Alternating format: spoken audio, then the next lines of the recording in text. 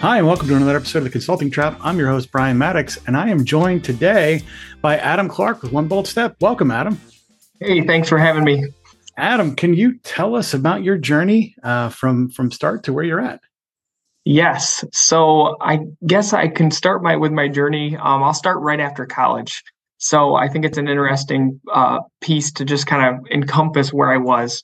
And I had started my journey after college being a membership coordinator for Local First, which tried to recruit local businesses and almost similar to a chamber of commerce, but only focused there, and got to meet a ton of different business owners. Was always kind of in this sales hat where I moved to a technology consulting firm. And after meeting somebody from this Local First connection and started working in the technology space as been really focused on sales, and figured out that in order to drive leads, I had to put my marketing hat on and really started to read and learn and teach myself all about this marketing skill sets, everything from digital demand gen to content writing to how do you get that out there. And really, that's when said to myself, I should really have a marketing role and not just a sales role. And that kind of introduced me into this journey where now here I am running a marketing agency. Interesting. One of the things that is, I think, of deep interest to our listeners is how does the experience in the membership driven sort of business model inform your current marketing? So really, when I first started at Local First and running into this membership, it was door to door, really door to door sales. You were meeting business owners, you were going in. Sometimes they knew exactly and they found out about Local First and were interested in it, but it was kind of getting your feet wet and just meeting people, talking to people, what their needs were, trying to obviously pitch this membership.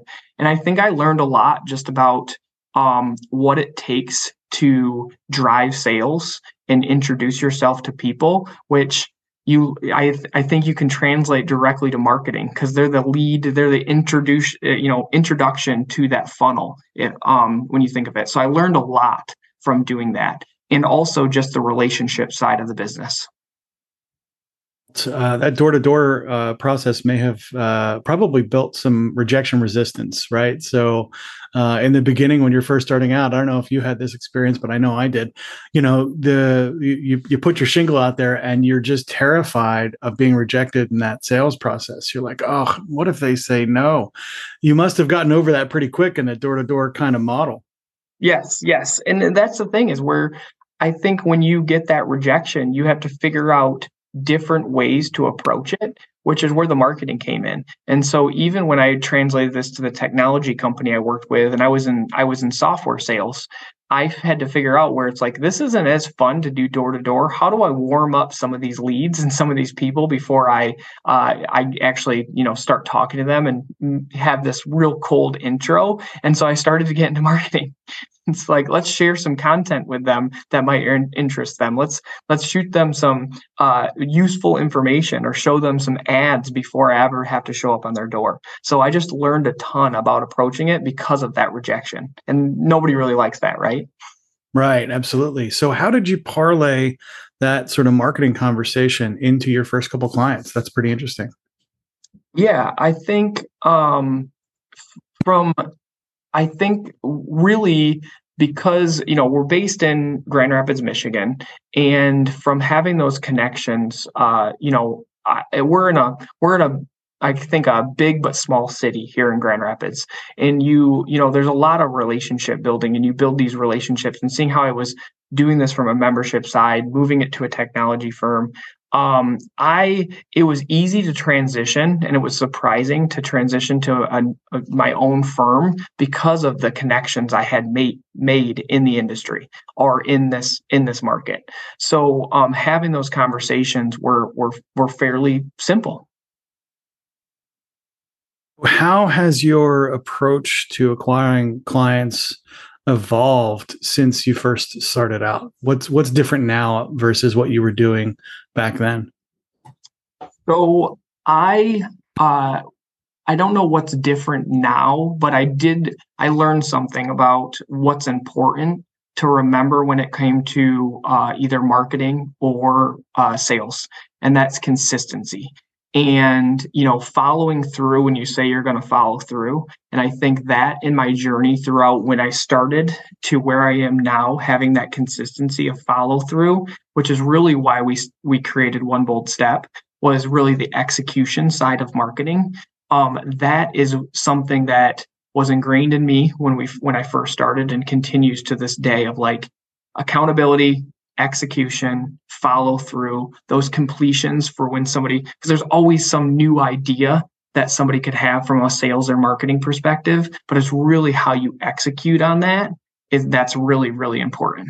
So I think that's been consistent. I think there's been all kinds of different changes just because your marketing and sales approaches always can kind of change and pivot. We just went through that obviously with the pandemic. So many things changed. So there's always something that's going to change there, but the consistent is let's get it done. Gotcha. So with a meaningful roster of clients, how are you able to track all of those kind of commitments you're making along the way? That sounds like a lot. Yeah.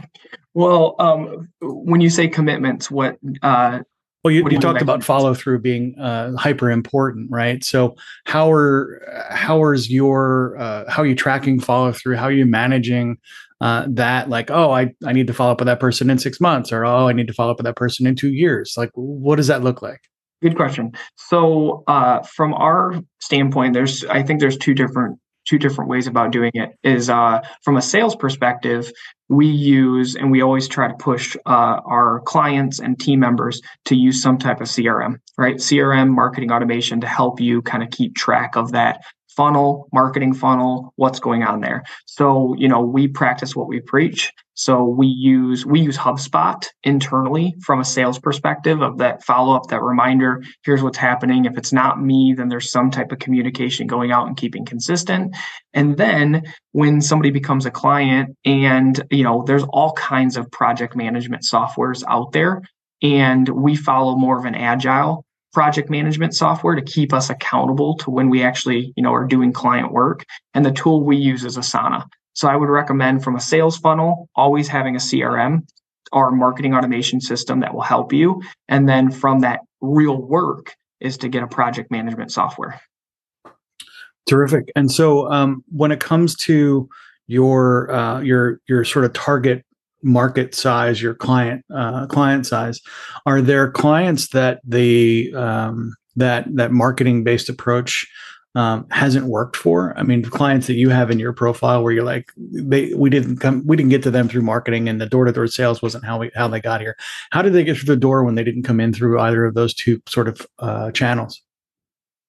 So I think with that, there's a lot of referrals that we get. I think from our business, having those connections with what we do, we get a lot of referrals from strategy coaches or strategic planners for organizations. So that's a big one. Leadership coaches are those, professional coaches, because somebody has an idea of like, hey, I need to do a better job with my marketing and sales process. Who can help me? And then we get introduced that way. So that's been really nice and beneficial from an organization standpoint. So do you have a program in your organization to nurture those referral relationships? Yes, definitely. Keep that communication. There's, just that those check-ins that we have to make sure we're top of mind as well, which is really, really important, and keep that consistent. Definitely. Is that a program? So I've gotten conflicting kind of information from folks that I've spoken to on the show and outside the show about whether or not referral programs should be paid for or should be based on goodwill. What is your take on that? Do you pay for your referrals, or do you get a warm payment with a thank you and a Christmas goose kind of thing? So I think depending on what you're doing and where your market fits. Right now for us, we don't pay for referrals. we haven't needed to. Now we might buy a nice glass, some whiskey or some beers, and here's that. But other than that, it's been reciprocal, and I think that's where you need to start from that referral and really working on your partnership relationships first. Is that connection. Now, if you're in a different space, and that's really come from maybe from a B2B perspective, but if you're in this B2C space where you have a large market where you can ask referrals and give discounts on things, that's going to be a little bit different. And I think it just depends on what you're selling and who you're marketing to in order to make that decision. That's interesting. The kind of who and what of the referral mechanic. Now, you mentioned that you get referrals from coaches and stuff like that, and you try and have that reciprocal relationship. How do you manage having, let's say you have 10 referral partners referring to you. How do you refer back out to 10 people? That sounds like a challenge. Yeah, and I think a lot of it's understanding them to know what industries they fit into and who they're going to work with and what relationships going to jive well with the people that you're referring to. And it also, I love to say, hey, I'm going to pass. Here's 2 to 3 people you should talk to and let them land that deal, right? They're probably doing the same thing for us when they bring us in. You should talk to these marketing firms, and which one fits best for your business, you should pick them. So we don't expect to be the only option there. And that's kind of how we dole it out as well. It's like, hey, I'm transparent. I also gave this to, 2 other people that we know. And usually people are very, very still excited about getting that warm introduction. That's terrific. So do you go ahead. I would say with referrals, one thing, I've done a little bit of research on referrals, and I think that reciprocal. So even if you're one thing I've been doing a lot of reading on is as long as you can benefit from it and the person you're referring can benefit from it, your referral program is going to be better. Yeah, absolutely. That what goes around comes around kind of model has always been successful in my mind. When it comes to the referrals that you're passing, do you find that the ones that you pass are mostly downstream or upstream? I would say probably a little bit of both. A little bit of both. It's interesting, right? Because you'll occasionally get a prospect come in and you're like, well, you're not quite ready for me. Or, you need more of this downstream stuff that I'm not equipped to do, or it's really, outside of our scope. How do you make those determinations, and how do you pitch those as when you're dealing with prospects? Like that whole "you're not ready" conversation is pretty challenging. How does that work for you? It's tough, right? When you tell somebody, hey, you're not ready to move forward with us, but here's a different direction, because they're not expecting that. And so I think that makes it super, super tough when you're in the middle of there. But I think being transparent and giving them the reason why and doing a good introduction on here, I think this could benefit from you. That's the approach I've taken that has gone really, really well. So I think of a scenario recently where somebody came to us, and I don't think they're ready for the marketing execution that, they're just not the size that we need, or where it's really they're going to get a benefit from One Bold Step from where they're at right now. And we were able to pass that and just saying, hey, here's why, and understanding that, and they agreed. So I think you brought up a great point to segue. So who is a good fit for One Bold Step, and how should they get a hold of you when they're ready? Yeah, so I think we work with a lot of B2B companies, so business to business, and the right fit for us are typically people that want to scale. They've been doing something for a while, and they're looking to make a change from whether, and really it comes at a revenue point. And so we talk to companies that are in this 3 to 5 that want to get to 10, 10 to 12 that want to get to 20, 20 that want to get to 50, and then 50 that want to get to 100. And then once you get past that, you're messy, and you need an execution partner typically to help clean things up and organize and have that strategy.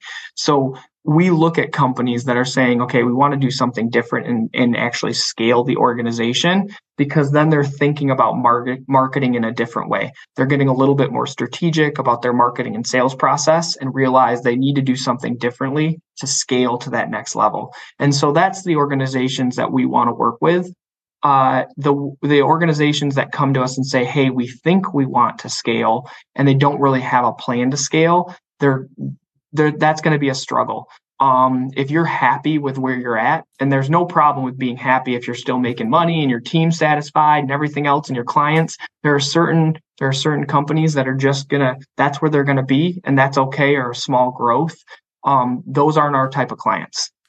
So just a side question here. What is an indicator on your end when you're talking to somebody that they want to scale versus they want to stay the same place?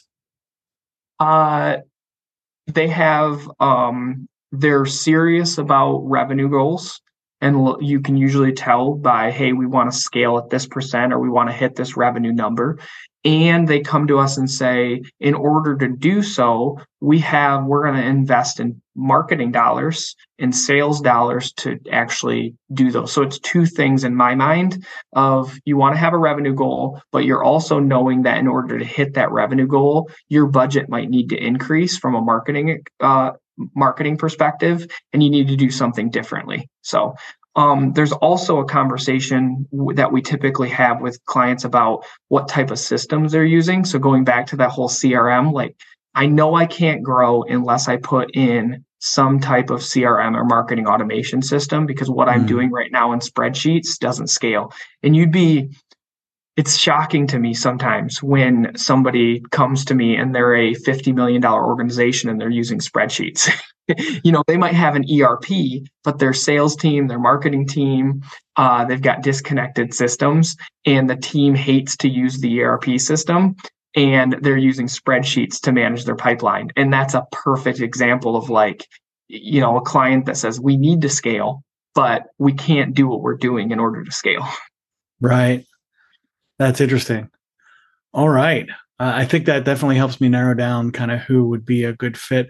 That I think, and a lot of folks can kind of relate to the pressure of trying to scale, and at the same time, you have best fit tools at all times, right? You always kind of work to the worst possible toolkit, right? Yes. Because you stop improving it once it functions in general. Right? Yes. And you can't do that. Yeah. That's not going to work for getting you to the next level. Cool. So Adam, in your journey to where you are, I'm looking for those 3 big things you picked up along the way. What do you got? 3 big things: that relationships matter, right? And so just because somebody says maybe a no now, or that connection, there's always that follow up and that relationship that you need to build with that individual. I think the other piece, and I had mentioned this earlier, which is that accountability. And if you're not accountable for your own actions, how do you find somebody that will help you be accountable and ask for that help? I think is really, really important. Mm-hmm. Don't be worried about that. And that comes from marketing or sales, whatever you're doing. That's important to have that accountability partner. I like that term. And then also a big one that we talk about all the time, and I've learned, is marketing's not a switch. People are like, is marketing on or off? It's not a switch, it's a dial. And I think we've been talking a lot about that internally, of marketing can be increased and decreased, but it's never an on-off switch. And if it's an on-off switch, you're thinking of it the wrong way. So we hate it when somebody's like, is marketing on? Yes, marketing should always be on. That's terrific. So those 3 things I think are important that come to mind right now. Awesome. Adam, I want to thank you for being on the show today. And I'm looking forward to hearing more as your company progresses. So circle back with us in a couple of months. Appreciate it, Brian. Thank you for having me. Thanks. Thanks for listening to this episode of The Consulting Trap. If you have suggestions for future episodes or would like to be a guest on our show, please send me an email at brian@podcastchef.com. That's BRIAN at PODCASTCHEF.com. Before we go, we'd like to thank the sponsor of our show, Podcast Chef. Podcast Chef helps turn ordinary podcasting into a revenue-generating lead magnet for your consulting business. Our Podcasting Done For You service takes away the headache of starting up and running your own podcast. Reach out now to take advantage of our 30-day money-back guarantee. Visit us at podcastchef.com to find out how our team of experts can help you leverage podcasting to take your business to the next level.